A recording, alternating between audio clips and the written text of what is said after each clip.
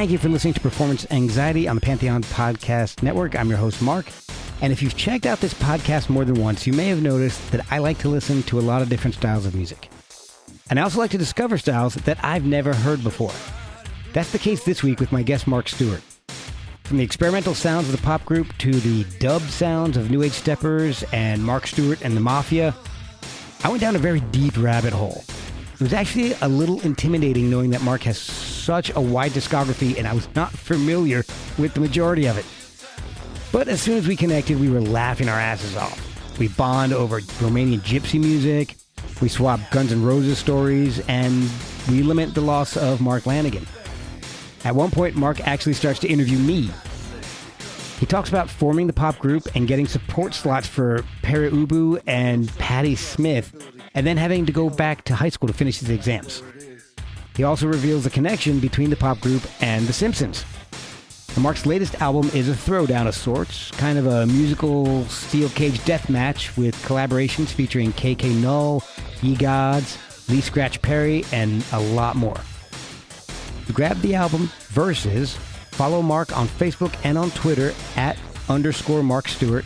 Follow us at Performance ANX on social media. Rate and review. 5 stars would be really nice. Help support the show with a cup of coffee at ko-fi.com/performanceanxiety or buy merch at performanceanx.threadless.com and check out the other shows on the Pantheon Podcast Network. So let's dubstep into the one and only Mark Stewart on Performance Anxiety. This is Mark Stewart. You are listening to Performance Anxiety. Don't touch that dial. No refunds. The door to hell is locked from the inside. I'm into wildlife. Is that enough? We've got this program here called Through the Keyhole where they go around some faux celebrity's house and you have to guess who lives there. I always try and look at the people's books. Oh, your place looks all right. How are you, mate? Good. How are you? I'm all right. Well, I've got 2 dogs that are just going a little crazy right now, so there may be a little tussling in the background. So I like that. Okay, good. I'm Bristolian. We're basic where we're from. We're not city folk, really. Excellent. All right, well, then we'll get along just perfectly, because that's me, too. This is a psychology program, right? Am I meant to act anxious? Actually, I think it's more of a confessional than a psychology program, because it was more about me having the anxiety about to talking to people that I've admired for so many years. So it kind of thought of it as like a through line. Like I was kind of nervous talking to some of these. What's that word? Ruin? What's that word? Through line. Through line. I don't. Yeah, that's American. What does that mean? It's something that I would touch on every episode. Something like a storyline arc. Something that would connect every episode, and it never really happened. So it gives I call that a patina. Yeah, great. Yeah, but it never really happened because I would keep forgetting to ask people about performance anxiety. So there's a lot of things in my life that never really happened. You have to ask. You have to learn to play with the other children. You have to ask. Exactly. Every good boy deserves food. Yeah. That's what they tried to teach us to learn music. But I never even bothered with that. Oh, yeah. You can tie your laces. You'll be all right, son. Well, I wanted to thank you so much for joining me. It's been a pleasure to go back and discover the music because I really honestly didn't know too much about it to start with. And so it's like join the world. When they say it's outsider music or whatever, it's way outside. Outside in the cold, dude. Well, the way I like to get things rolling is to kind of find out how you got into music in the first place. Was it something that was a big part of your life growing up? Was it in the house, or were you? Well, the strangest thing is that I don't separate things from anything else. Okay. I mean, I think I've said it before, but they've got this saying in Bali that we have no art, we do everything well. Okay. Right? And people just sort of start asking me about music. And then about 1978, 1979, I kept on getting this question about politics and music. And I thought, what the hell are these people talking about? Everything is political. And for me, everything is musical. I mean, the flowers sing to the bees. Oh, wow. You know. Yeah. I'm getting romantic now. I know this. We're on the same dating site, right? Yeah. Can you move your left arm in the air a little bit? I'm paying extra for this, dude. Yeah. Wait. You can see what he's wearing, listeners. So, all right. So back to your question. Sorry, I tend to. No, I love that. So music was everywhere. And I remember my Uncle George. We've got this thing here called.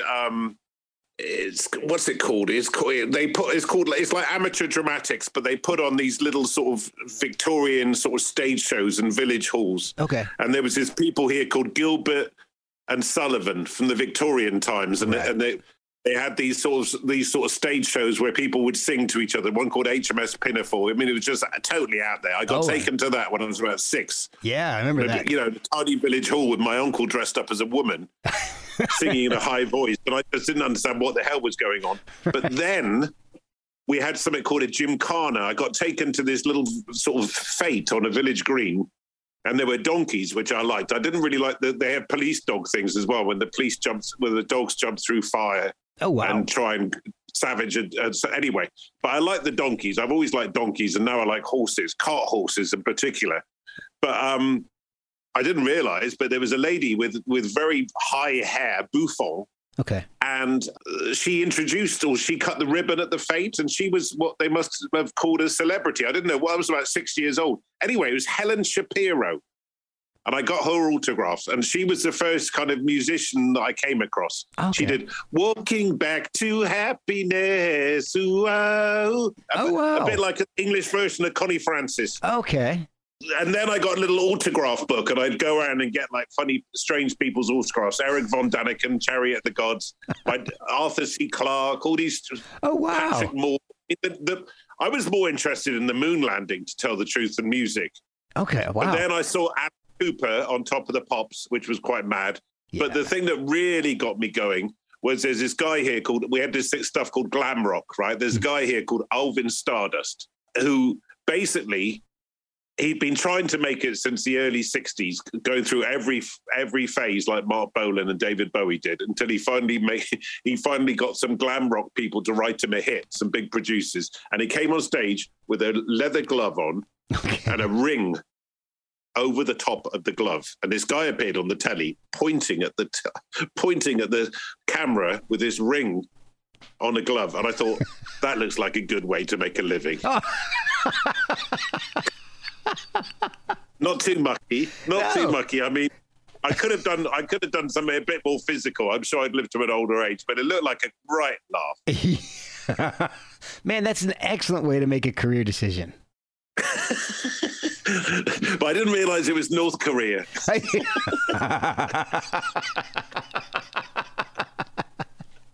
Not that I'm geopolitical or anything. Not that I've got anything against North Korea. Anyway, not at all. I try to take sides.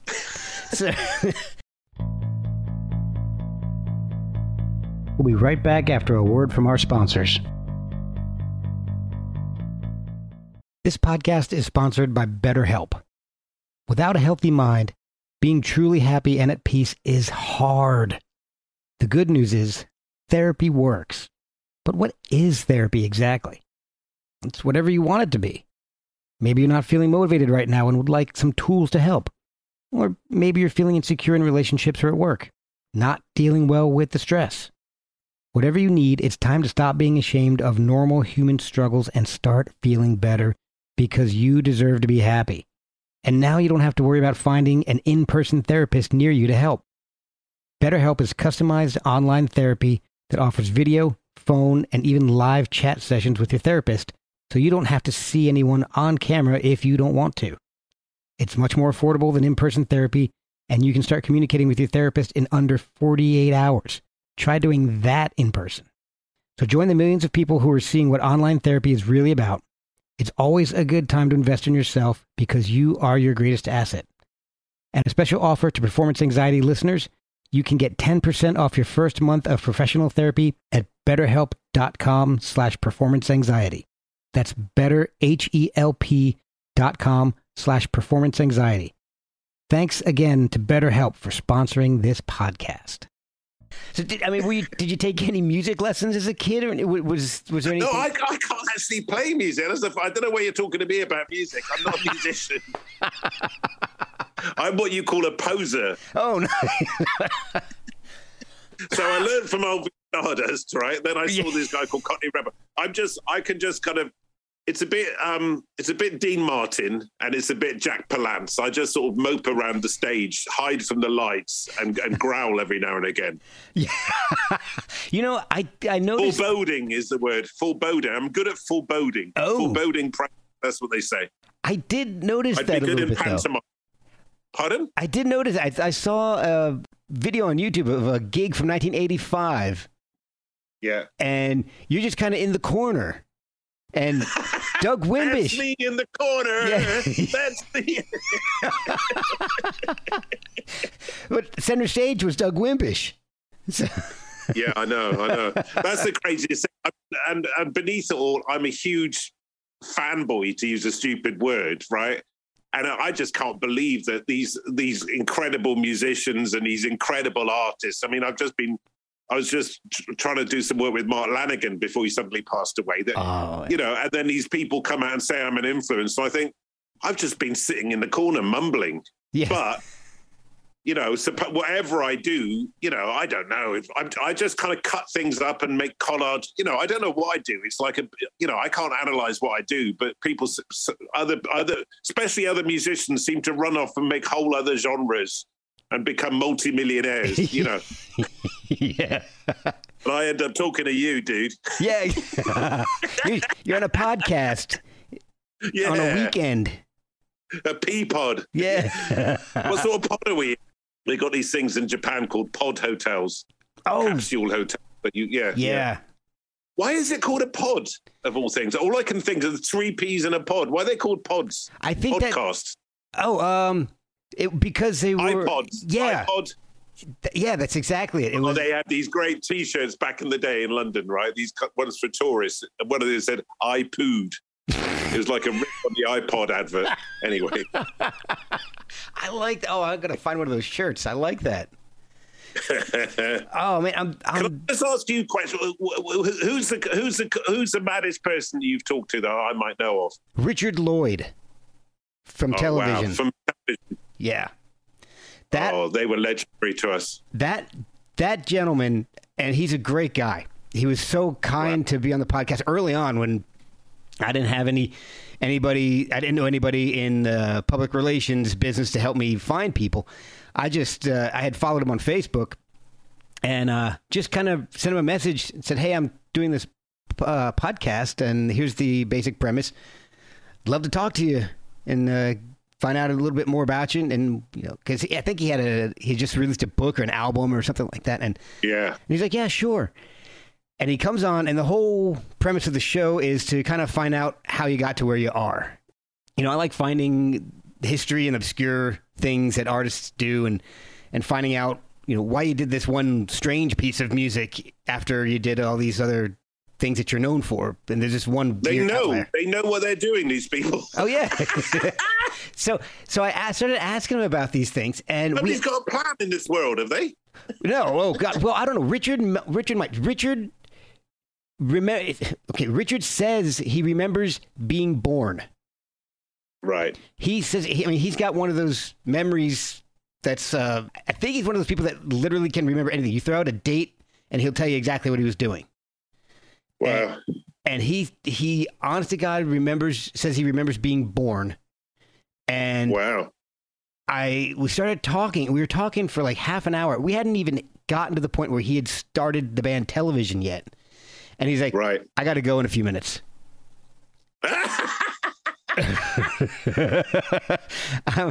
I got so... Give me an idea. Oh. Yeah, perfect. There you go. Thank you. Yeah.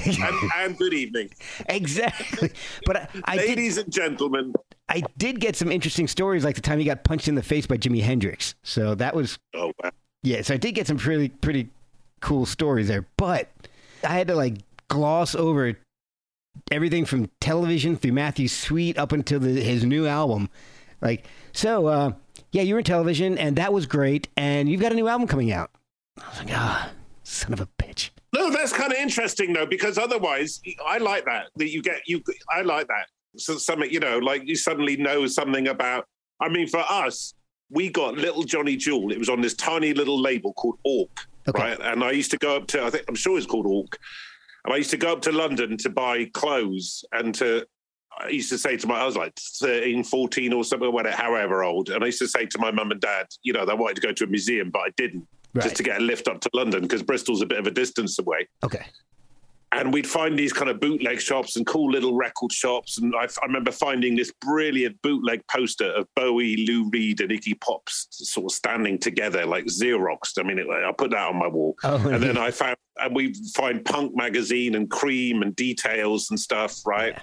And then I found Piss Factory, Patti Smith, and Little Johnny Jewel with a chest full of lights. Oh, that song just blew me and my mate. My mate up the road was thinking about forming a band, and it was just that's honestly mind-blowing. And my friend's band, the Cortinas, came to support television when they played in Bristol. And Blondie were on the same bill as well. Blondie were on the television.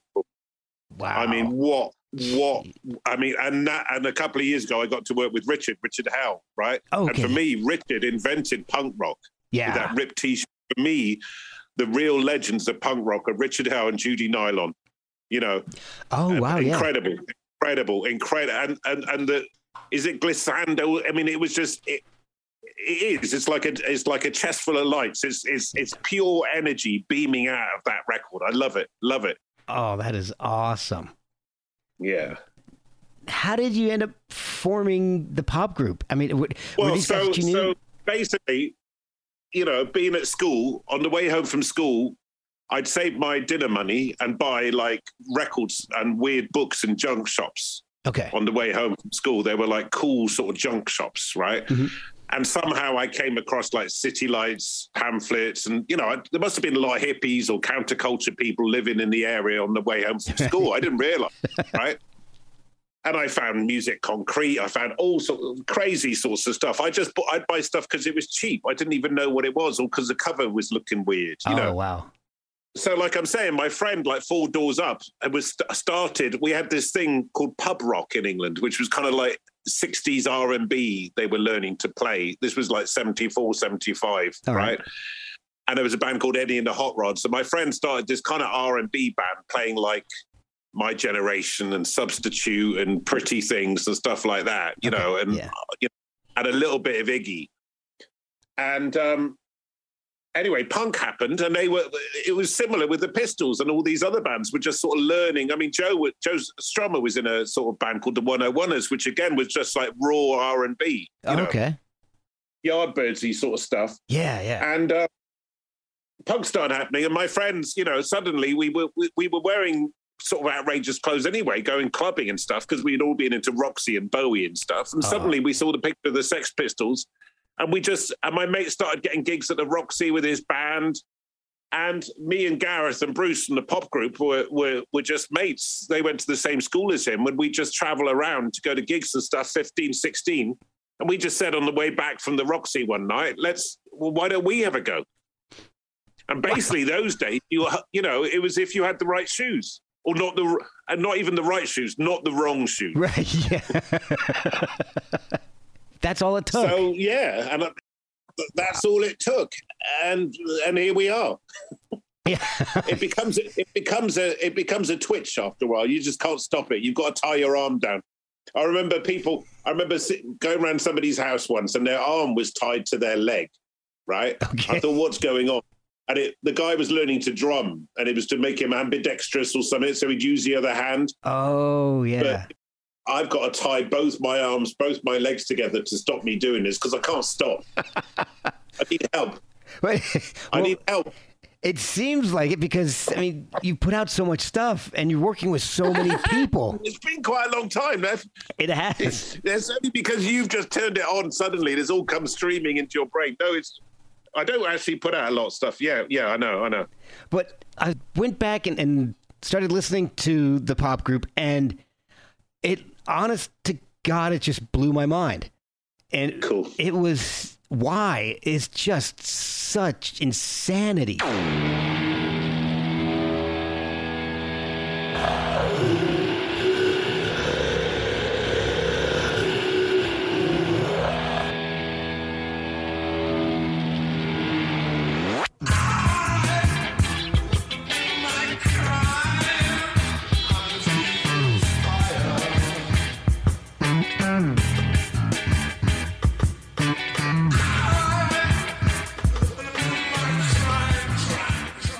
I mean, it's Thank you. Funky, it's brutal, it's delicate. When you guys are in there recording that album, were the songs planned out, or is it just improv? I mean, how did that all come together? Everything comes from it's each single little second you could say came from this, came from that. I mean, recently I was talking to this friend of mine, and there's this, I think he was called a symbolist. There's this painter called Odilon Redon. Okay. Right. And in this museum gallery, Bristol City Gallery near my school, again, knocking off school, was this weird thing of this floating eye, right, okay, from the symbolist period. And it just blew my mind. And there was a poet called Chatterton. So you just pick up on these. It's kind of feelings, Okay. And I thought of something the other day to try and like sum up what we were. I mean, I said we were trying to bottle Bohemia, but Bohemia in the sense of everything from like Oscar Wilde through to like Morton Subotnick to, I don't know, but it wasn't deliberate. Wow. It wasn't deliberate.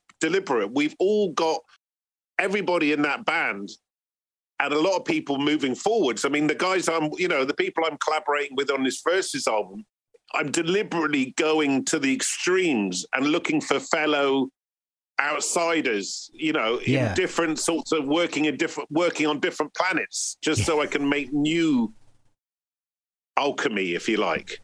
The thing is just being open and worshipping your own naivety to a certain extent, not being controlled by outside forces. Okay. And luckily we were kind of protected because, there was a guy who signed us originally to Radar called Andrew Lauder, who'd set up United Artists Records, right? And he was a beautiful guy, right? And Mayo Thompson from 13th Floor Elevators was around as well, helping kind of A&R. And we were kind of protected.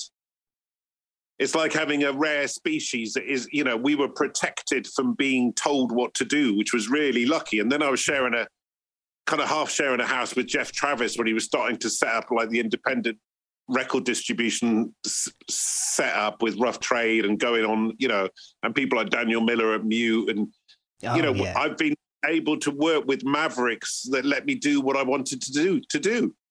A lot of people destroyed by A&R. Yeah. Not that it's the A&R person's fault, but it's like somebody telling you, I don't know, it makes them into bonsais. Imagine if Captain Beefheart had been A&R'd, styled. Exactly. Yeah, it wouldn't be the music it is. They would have made him like the Beau Brummels or something. Yeah. Oh, that'd be awful. Oh my God. Although I don't know. Maybe get those. If you could have gotten those two to mash up, that would have been interesting. Yeah. Well, I became such a fan of the sound. I mean, Gareth, I am a huge fan of his now. I mean, I absolutely love his guitar playing. It's just amazing. It's there's just, you can't even. He plays everything though. He plays like Treated O. He'll pick up anything, And a crucial guy on that record was Dennis Bivell. We gave him the title of producer, and he is a producer. I mean, but we were all hands on deck, But Dennis, again, is one of those people that protects you. Dennis Bivell, David Thomas and Per Uber, we got a support tour with Per Uber around Europe when we were still at school. And Patty. it kind of, Patti Smith, it gave you, we played with Patti, right? And it gave you it made you realize you could be weird without getting told off. Yeah. That's awesome. Oh, and it's such a young age because you guys were really young. 15, 16. Yeah, 16. We were touring Peru, but I had to come back and finish my exams at school. I was knocking off school. Playing these weird little clubs in Paris and Holland, you know. Oh, with Peru and Patti Smith. Oh my God. I'm glad that happened because that was formational for you. I mean, like you said, you learned you didn't have to compromise on who you were to be able to do what you wanted to do. Yeah. The second album, I mean, it's just as insane as the first, but what really just kind of hit me was the way it ends. Rob a bank, it just stops. Yeah.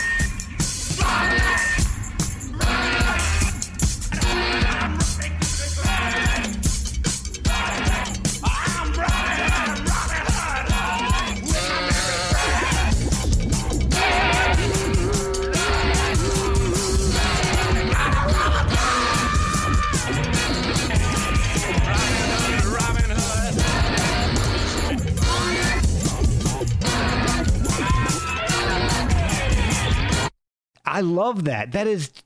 Yeah, I love that. I love that. I spent a lot of time on the kind of sequencing before. I like cliff edges and sudden juxtapositions and stuff, right? I'm trying to do something at the moment with a locked groove.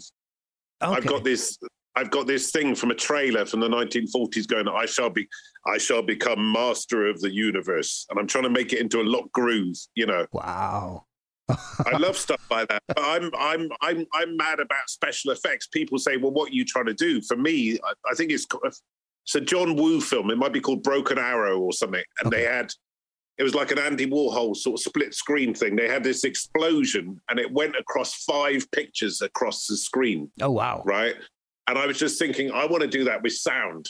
Oh. And recently we've just done our first ever spatial mix, which is really, really interesting. I mean, I've messed about with kind of 3D effects before. We did some quad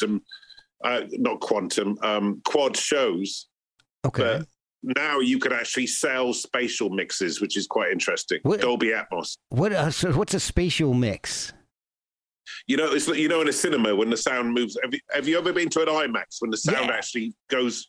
You know, I went to an IMAX thing and there was like this kid's horror film and there was some guns flying through the air. Yeah. And I tried to knock it. I thought it was going to hit me. I tried to knock it out of the way with my hand. But there's speakers all around the room and it kind of becomes omnidirectional, sort of directional on the beams. Okay. But you could do that now with Apple have got these iPods. I mean, what are they called? What those things? What do they call those new headphones? What are they called? The AirPods. Earbuds. Yeah, that you can buy spatial mixes now and listen to it. Oh wow! Yeah, I had no idea. That's incredible. Yeah.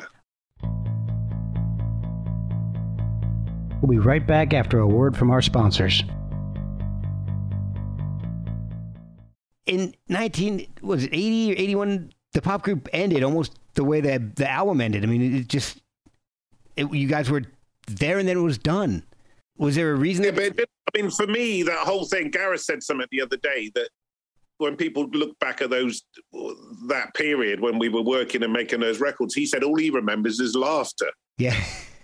Right? Because we're just a bunch of mates amongst quite a few mates growing up in Bristol. And just because we were in a band and made music and traveled around didn't mean we didn't stay as mates afterwards and when we were working with other people. We're not protective. We're not like isolationists like that. Do you know what I mean? Mm-hmm. We've always been friends. We always will be friends. We're friends with each other's mums and dads and brothers and uncles. You know, it's a small town. So it doesn't look like an end or a beginning to anything. And then when Matt Groening from The Simpsons asked us to reform, it just felt like having a family holiday again. Wow. You know, that was one of the craziest things. There was a review in the Bristol Evening Post, the local paper, right, of one of our early gigs. Mm-hmm. And I'm quite tall. And it said, it looks like Mark's taking his children for a picnic. You should see some of the reviews in the early days. On my first solo record, with Karen, it said, I think there's something wrong with the needle. Okay. And people kept on sending the record back and trying to work with engineers. There's some John P. Oh, crazy. And mastering people. They were going, this is going in the red. I was going, good.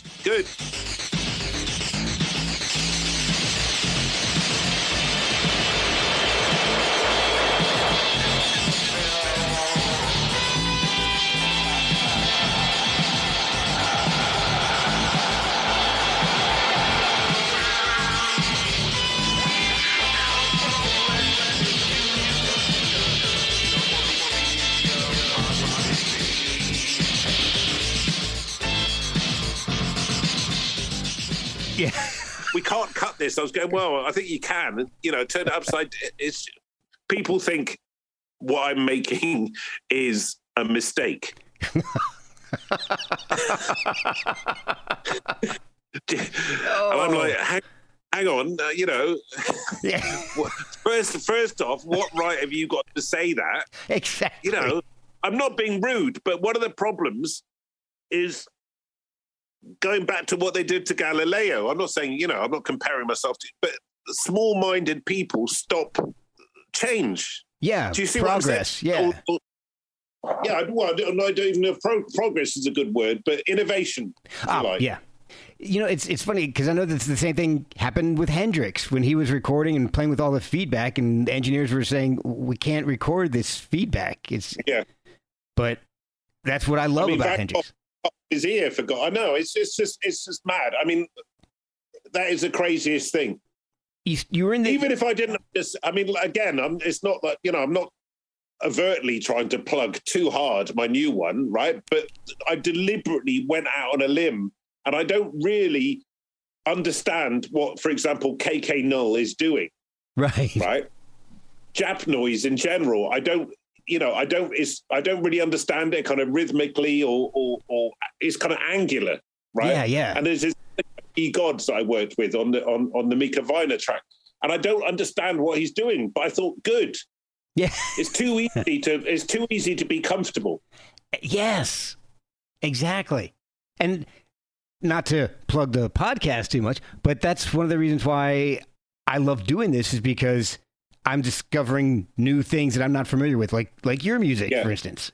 So I try to do that on a smaller scale in my own life in general. I mean, I'm not... Tear down the reality asylum. Yes, exactly. But God, I got so many questions here. It's just insane. You're in a bunch of, well, not a bunch, but a couple of different projects between Pop Group and your solo album, like the Maffia and the New Age Steppers. The Maffia is kind of the name of, it was called Mark Stewart. Basically, the first solo album was called Mark Stewart versus the Maffia, that VS again, which I've used for the title on this one. It was kind of me versus the Maffia. Okay. The business mafia, people, if you like, right? If you want to look at it that way. All right. And just before that, though, New Age Steppers was me with Adrian Sherwood, the producer, Ari from The Slits, Keith Levine from Public Image. It was a hodgepodge. Somebody calls the On You Sound stuff a conspiracy of outsiders. Oh.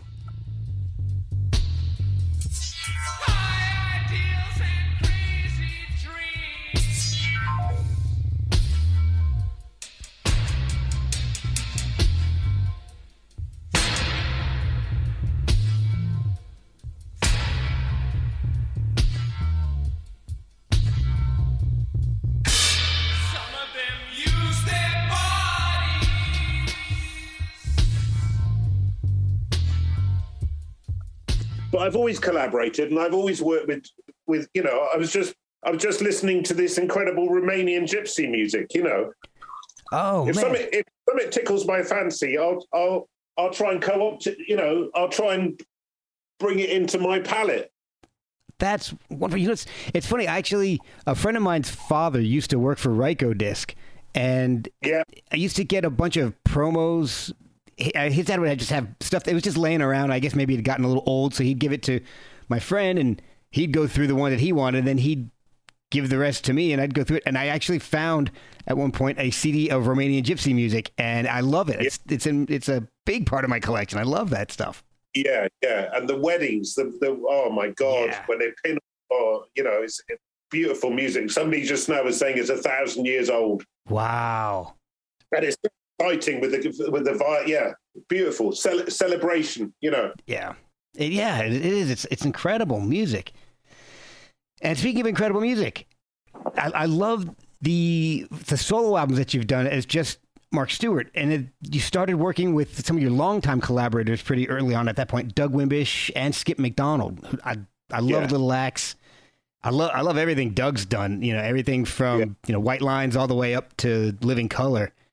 Yeah. Doug's one of my favorite, not just bass players, but musicians. His stuff is just incredible. Well, he's one of my favorite people. We're doing some gigs in England with them. And very, very soon. And to tell the truth, especially when Keith LeBlanc starts, playing along with his kind of the way he programs beats, I mean, it's like being in heaven. It's very difficult for me to remember to actually sing. Oh, wow. Just there in the corner, like nodding my head like I would a sound if WizKid or Red Alert were playing or something. I'm just in awe. See, and that's what I love hearing when artists that I'm talking to are just enthralled by other artists, because that gives me other people another rabbit hole to go down. Oh, I mean, Ornette Coleman. I mean, for God's. And then I was helping produce a Living Color album, and Will, the drummer, was saying he was playing with Ornette, and I was like, oh my God. Wow. Have you heard that Steve Vai is playing with Living Color at Rock in Rio? No, I didn't know that. Yeah. Oh my gosh. They're doing one of those cruises at the moment, one of those like rock and roll, when the bands play on the cruise. Yeah. That's an American thing. Yeah, apparently. I've never been on one of, I don't know, cruise ships freak me out. I don't think I want to be on. Well, even in the bath, haven't you got one in your little tub? Yeah, but I can't get on that one. Toy. Now I know how to get to you. Right. I just don't want to be in a... I'm going to be on your show every week. There's a cruise. There's one behind you, dude. Oh, shit.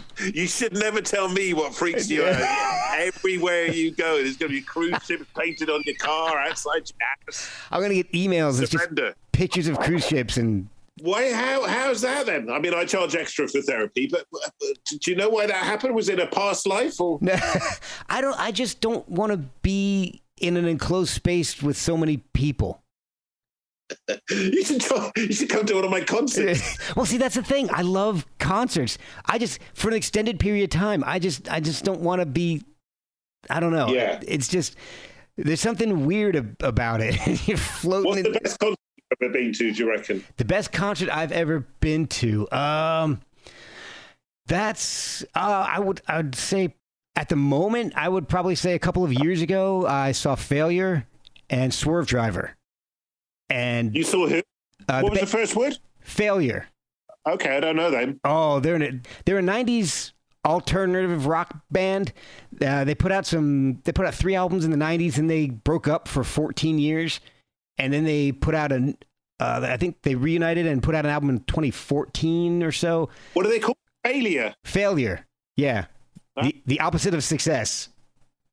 Okay. So, and the stuff they've put out is even better than the stuff they put out in the 90s, which kind of reminds me of the pop group, because the stuff you guys put out after the Matt Groening reunion, I just love it. It's incredible. I like it even more than Why. And thank you. I mean, that was shocking. That was so off. That was, I was living in Berlin. My solo stuff was trundling along nicely. I was doing all this kind of cool dance stuff. I just had a huge underground dance hit, blah, blah, blah, blah, blah, blah. Yeah. And then suddenly I get this phone call about, that Groening's curating all tomorrow's parties and he wants me to reform the pop group and Iggy to reform the Stooges. And I just thought, that's a curveball. Yeah. Right? But from there, I mean, but in the conversations, we all said, well, if we're going to do something, we've got to do new stuff straight away as we're rehearsing, because that's the whole point of the thing. We're not, it's not, what's it called? Not narcissism. What's it called? Necrophilia. Yeah. I didn't think of it that way, but yeah. But that, and you know, as soon as we got in a room, I mean, it was totally different. So I remember me and Gareth and Bruce working with Adrian Sherwood on some sort of trying to get this. There was a song called Age of Miracles, which I think is quite pertinent now, right? Yeah. On the Citizen Zombie album.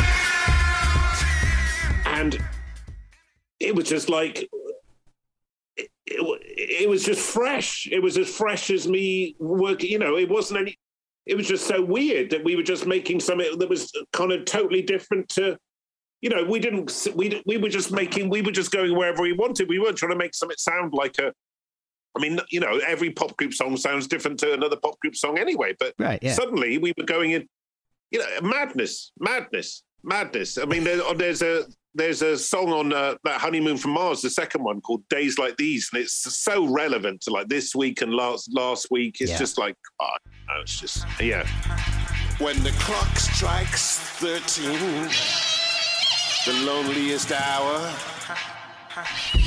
somebody once told me that hope is a power. When the clock strikes 13, the loneliest hour, somebody once told me that hope is a power. Days like these. I'm very, very pleased with those things. It was very, very interesting. And we've got some more stuff on the boil, you know. Oh, that is we awesome. Just put out we've just put out Y in dub. I saw that, yeah. Yeah. And it's just coming in final quite soon. That's quite interesting. That's very interesting. See, that dub is a whole type of music that I've never been into before. So I'm excited to start diving into some of that and hearing how the music is transformed by dub versions. Well, I really recommend dub, Joe Gibbs, Prince Far Eyes dub encounters. Okay. Right? King Tubby's amazing. But I also highly recommend you listen to some like extended electro mixes. I don't know if you know electro, but like the 12-inch versions of like really cool like 80s electro. Okay, is really, really spatial. It's kind of like dub-y, but it's not reggae, but just the production and stuff is amazing. You know, because I'm growing up in Bristol, like Massive Attack and all that, they're like my mates. So we were really into hip hop, like really early on, and electro and stuff.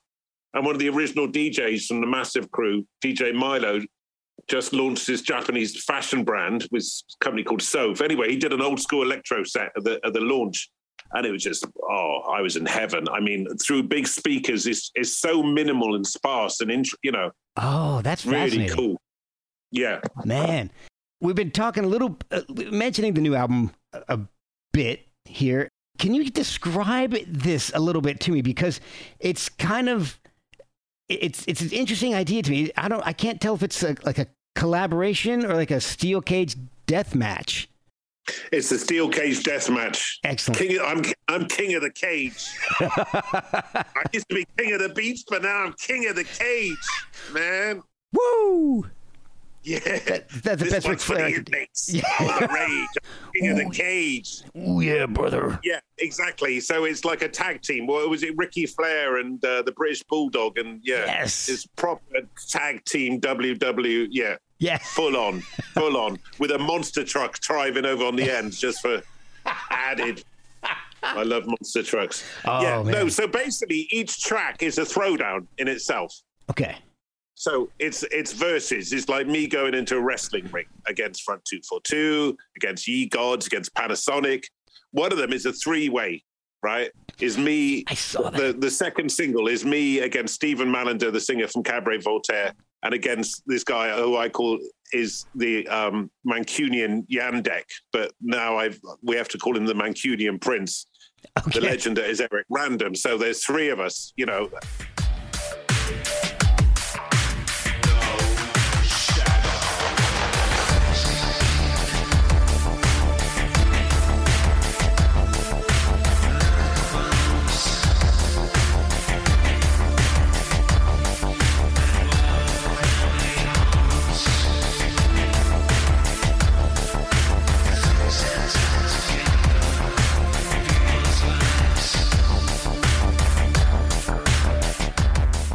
Yeah. So, like I'm saying, to humor myself, I just thought I'm gonna challenge each of these people as an equal. Right. So it's like Mothra versus Godzilla. Yeah. So Ali versus Foreman. How does it work? I mean, are you providing them something? No, it wasn't a set plan. Basically, a couple of the things were already in progress. Like KK Null opened for us. I asked KK Null to open for the pop group in Tokyo when we reformed, right? Okay. Because I loved it. I mean, I just love, they call it Jap Noise. There's a band called High Rise who I really love. And KK Null's first band, Zeni Giva, Masona. I mean, it's mind-blowing stuff. Oh, I'll have to check it out. One of my quotes is, one thing I've learned in my life, and that is the absolute power of noise. Yes. Right? So me and him were talking about doing some stuff, and we were working on a few tracks, right? Mika Vino from Pansonic, I did a mad kind of performance art noise event with him when me and him and my friend Russell Haswell was on stage, like rattling chains. I mean, it was just mental. Absolutely. Oh, man. Right? We had a cutting edge art festival in Austria. And I just got on with him like the house on fire. And he gave me like 4 tracks. But then the poor bugger died, right? And I was just like thinking about what to do with him, kept on trying different things. And I really wanted to get as much energy into, because Mika it was just incredible energy came out of still comes out of him, right? Yeah. And Aphex Twin tipped me off to Ye Gods, and I just thought, this is the kid to help me finish this track with Mika, right? Awesome. And then I loved his stuff, and he is a talent. I mean, have a look on, they might be coming to your town. He's touring North America soon with Mogwai, right? Oh. And they've picked up on him, right? The kid is a talent. I'm writing that down because I love Mogwai too. Yeah. I've listened to this several times now, and there's 2 tracks that I absolutely love more than I don't want to say more than they stand out to me, I should say. And the first is Ye Gods ?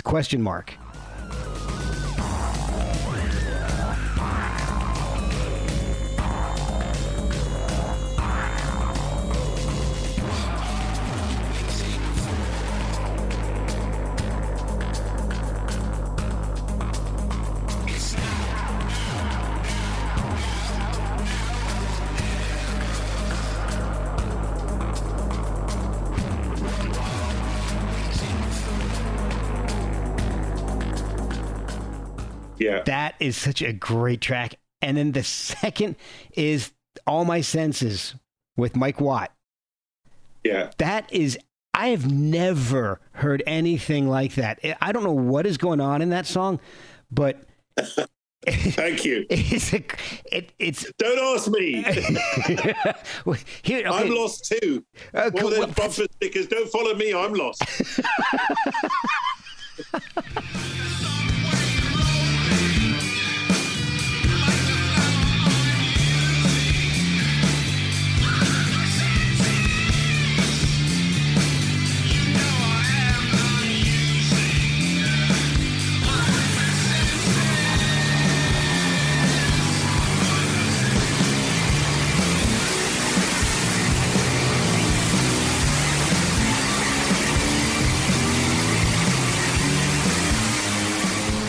Here on the perimeter, there are no.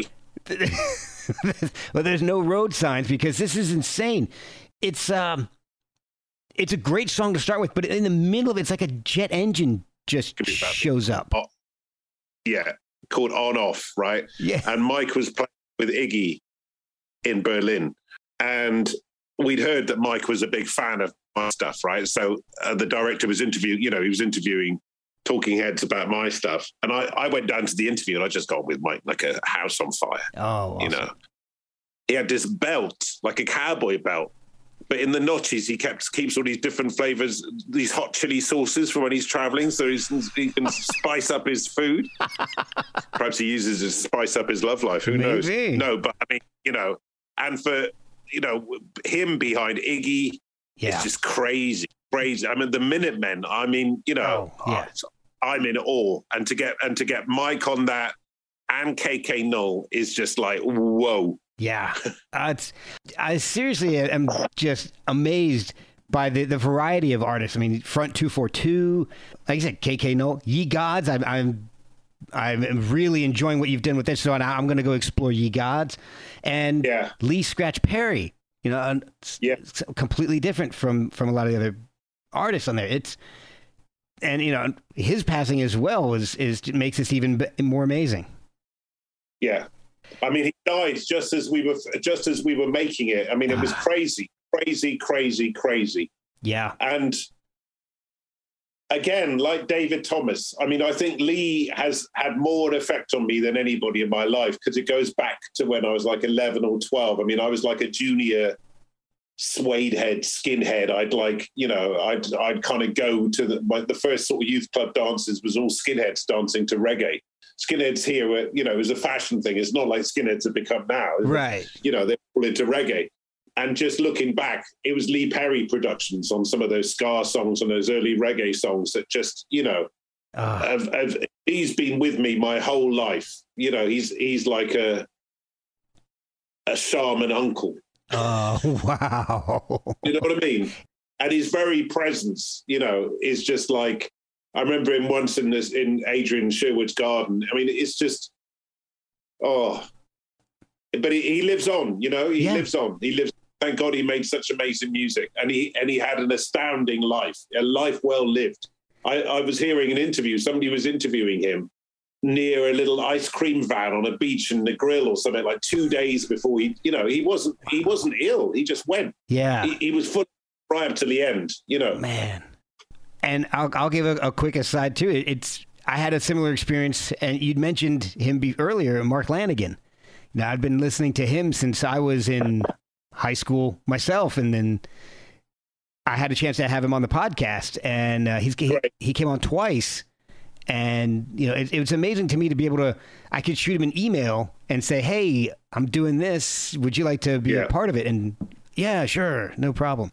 And then he'd come on and we'd talk for 2 hours, and it's just amazing. You'd mentioned that you were hoping to work with him. Did you ever? I have been working with him. I've got some stuff in the. I've been working with him. Oh man! Oh, do you know Greg Dunn? Well, he's a nice guy because Mark and Greg work together. Greg from Afghan Wigs, lovely guy. I've been trying to reach out to him to have him on the podcast before Mark passed, of course, but never been able to get through to him.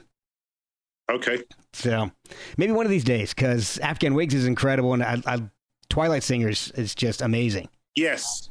So, and Mark did some amazing techno sort of work. He collaborated with a friend of mine, Not Waving. I mean, Mark's breadth of taste and his sort of compassion, and the way that his voice just carries. You can just hear need, not in a.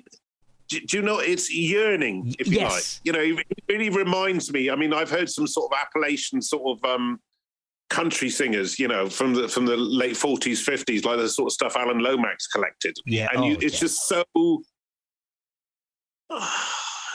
Mark was transmitting from to somewhere or from somewhere. The guy's the source. The guy's the source. Yeah, like Sun Ra's the source. I mean, Mark was near to the spring. Yeah, he was a conduit of something. Yes. And ultimate respect. Yeah.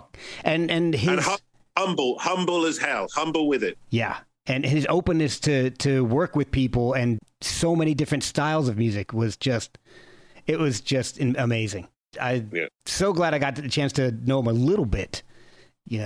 But I would hope that whatever you're working on with him eventually can see the light of day, because the two of you working together would just blow my mind.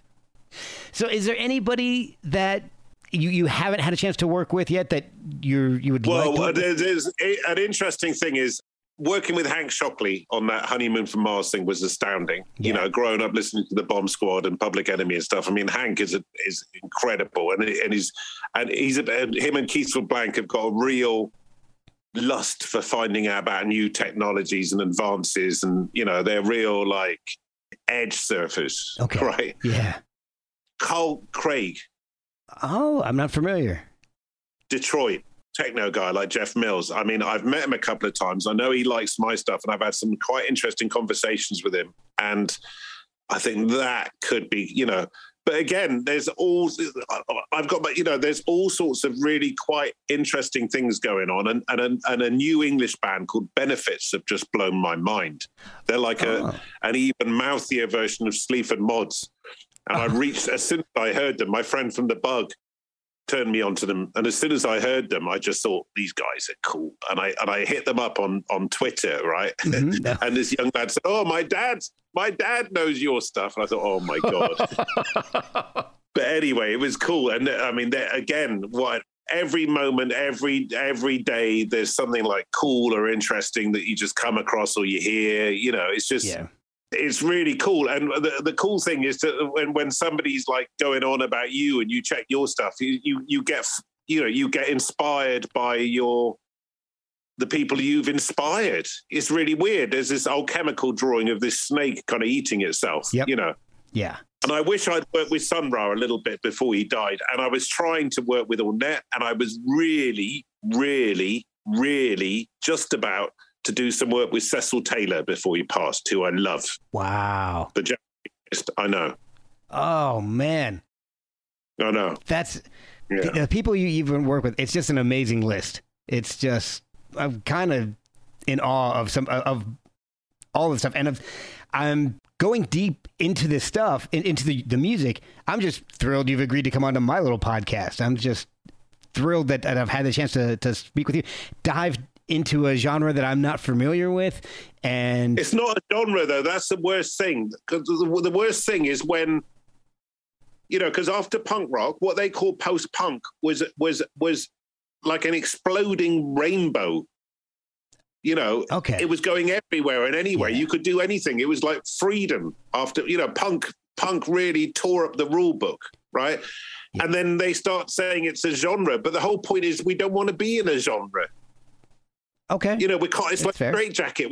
It's like a rubber room or something. We're constantly, who wants to be, everything's becoming kind of codified again. That's why I'm quite happy to jump across and, this really cool Italian rave crew called Crookers did a kind of remake of this pop group song, We're All Prostitutes, with my singing on it. And it became a huge European underground dance hit. It had like 1 million hits. Wow. And the kids like losing it to this song. And the song is out there. Oh, man. That's what I'm saying. I hear the similar sort of mad cutting edge kind of tape splicing that Tio Macero did with Miles on the corner. I hear it in like French. This is a crazy French guy called Sebastien, which is like cut up, mash up, rave stuff. And just the way the things kind of go into them, it's mental. Absolutely mental. It's like swallowing a lot of EE numbers in one go. Oh, man. See, this is great because I'm learning all these people I have to go check out now. That's one of the reasons why I love having people on that I find new stuff. I'm just kind of like a sponge. I just love... Yeah. But all open mic, we had this DJ in England called John Peel. Yes. Right? And his show would be 2 hours and it would go from flamenco music to dub to funk, to Captain Beefheart, to like Extreme Noise Terror, to Sandy Denny, to Tim Buckley, the craziest section of, all over the spectrum. Yeah. I mean, I even listen to yacht rock. Oh, yeah. Richard Marx. You look a little bit like Richard Marx. Can you do... Oh, you don't want me to sing. And please. I can't. I'm trying to think. Mark song? I don't remember. What? He was in a diner, wasn't he? He will. He will. No, what'll happen if you reach out to him to sing? Maybe he might die. In fact, he's next to me. Oh, no. I tell you, that was the craziest experience I have ever had in my life. Oh, right? okay, Sometimes you fly through like 2 days to get somewhere. Yeah. And I don't know where I'd come from, but I'd just flown into Japan, and I had to go across Japan to this ski resort where they had this festival called Fuji Rock, right? Okay. And I hadn't really, I'd been telling jokes that I'd made a new friend on the plane or something. I'm the worst nightmare sitting next to me on the plane. I'll talk to you about it. I'll talk to an astrophysicist, right? That's awesome. Anyway, yeah, but everybody wants to sleep. I'm still like trying to make jokes. I didn't realize until about 20 hours the guy didn't speak English. So, and I get to this place, right? And I was a bit spaced out because I hadn't really slept properly, right? Right. And there weren't very many vegetarian options on planes back then, anyway. Yeah. So I get to this place and it's like a ski resort. And I'm walking through like the entrance when all the artists are arriving. And I see Bootsy Collins walking toward, dressed to the nines with all his gear on, his big glasses.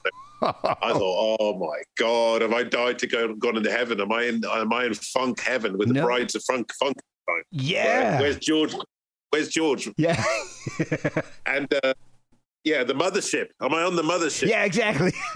And then suddenly, so Bootsy's walking along, and then suddenly behind him appears the guy from this English or Scottish band called Travis. And that was just the most weird juxtaposition. You're driftwood. Na, na, na, na, na. Yeah. You've been in for a long time. Yes. What a weird combination. Like having Hendrix next to Glenn Miller. Obviously, the guy from Travis is Hendrix, but anyway, obviously. Yeah. I mean, it's absolute madness. And for me, one of the weirdest musicians in the whole world, and I keep on teasing Gareth that he's a bit like, is this guy called Richard Clayderman? Not familiar. A really like 70s perm.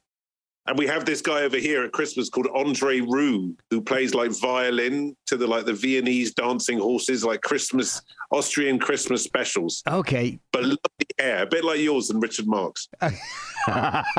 And apparently I get Sean Astin a lot, the actor Sean Astin. Oh. Yeah.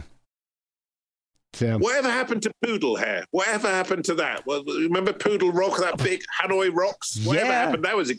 I think environmentalism got rid of those guys. Have you ever had anybody have you ever spoken to Jim Dandy from Black Oak, Arkansas? Have you ever had any of those guys on your show? I've had some hair metal guys on. Yes. I have. In fact, who? Tell me. Okay. I had, let's see, it weren't really hair metal, but Alex Skolnick from the band Testament was on. I had this guy, you might not know this band. They were a big in LA, and they had like one minor hit, but it's a band called Shark Island. And the singer was a guy named Richard Black. And he's the guy supposedly that influenced Axl Rose's stage presence. Like, right. Shark Island had been around since the late 70s. Singing in LA and all, and so Axl Rose gets up on stage and he just kind of like sways and and hangs onto the microphone. Yeah. Richard Black apparently had been doing that for years, and Axl grew up on going to shows on Sunset Strip and would see Richard Black and kind of copped his moves, and then Guns N' Roses blew up, and so they kind of had a beef, I guess.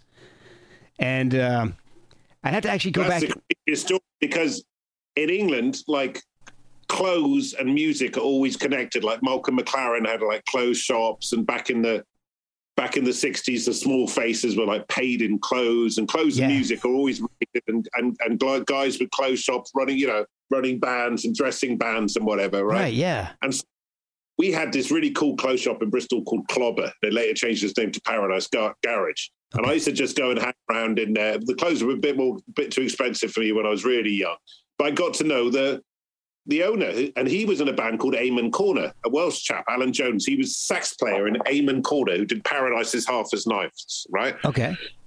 And when the band started, I just used to tell him about the band, and he said, I've had some experience in the business. And he helped manage us early on. And he also let us have some of these kind of, we dressed up in these kind of grey sort of 50s clothes, right? Okay. He gave us some of his clothes.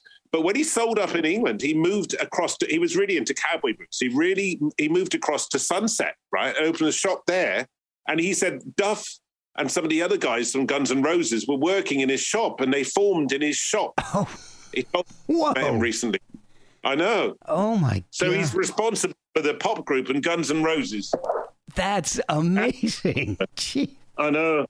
Well, who'd have known? Well, speaking of Hairspray, I did those snippets of information you only hear on the Performance Anxiety Podcast. Exactly. But with Hairspray, I did just remember I had Ellen Foley on, and oh yeah, yeah, something to do with Clash, right? She the Clash played on one of her records. Yeah, the Clash was her backing band on I think I'm trying to remember the name of it. It's like Meet Me in St. Louis or something about St. Louis. Yeah. And she actually sang on a couple of background on Sandinista and I think one of their other albums. But she started actually singing with Meatloaf. Wow. So there's some Hairspray stuff for you. Although I think he sweated all the hairspray out of his hair. Yeah. But yeah, so there's a little kind of some Hairspray stuff there, but yeah, a little connection to some Punk the Clash right there. She was so sweet. She was just amazing. And then about, I'd say not even 3 weeks after I put her episode up, Meatloaf died. Oh no. Yeah, it was pretty, and it's one of those things that I kind of felt weird promoting the show at that point. I'm like, Well, I know, but I don't think you can be. I don't know. No, it's, you got to do what you got to do. The show's up, I don't want to be exploitative on somebody's passing, though. So, anyway, so I know I've kept you for quite a while. It's morning for me, but afternoon for you. Where can people find the album? How can they listen to it, buy it, stream it, download it? I mean, it's a wish list for me. Stephen Mallender from Cabaret Voltaire to Front 242 to Lee Perry to Ye Gods, to KK Noel. And they can get it, the label's called Emergency Hearts, and they can get it anywhere that good music is sold, as you would say. And where can people follow you on social media? Do you have I'm all over. There's social media for Mark Stewart and there's social media for the pop. All right. Awesome. Is this a type of album that you can't really support with live shows, or is this we're doing? Yes, that is the craziest thing, because I've been working with the legend that is Adrian Sherwood from On New Sound, the producer behind On New Sound Records, for quite a long time. Yeah. And this year, the big centenary of the beginning of On New Sounds, right? Okay. Although a lot of my records haven't been on the actual label, Adrian's been involved in the production or the editing or I'm always working with Adrian. And we're having some big On You celebration songs. So there's a couple very soon with Mark Stewart and the Maffia, Tackhead, African Head Charge, Horace Andy. Lee was going to do it before he died. Just a really interesting Creation Rebel, like a big package show night they're going to be great nights. Wow. Really of crazy stuff. And I'd like to say on air, congratulations to him for getting this far, Yeah. And thank you for all the help. I still owe you a $5. You never get it. Go on, chase me, go on. Oh, man. Well, thank you so much for everything. I appreciate it. All right, dude. You have to have me back on like more. I'll tell you what. I'd love to have you back on.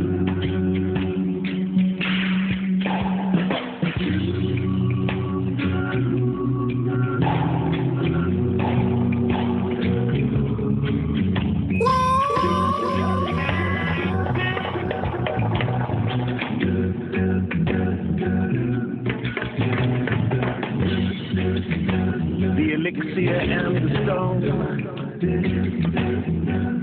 not forgotten.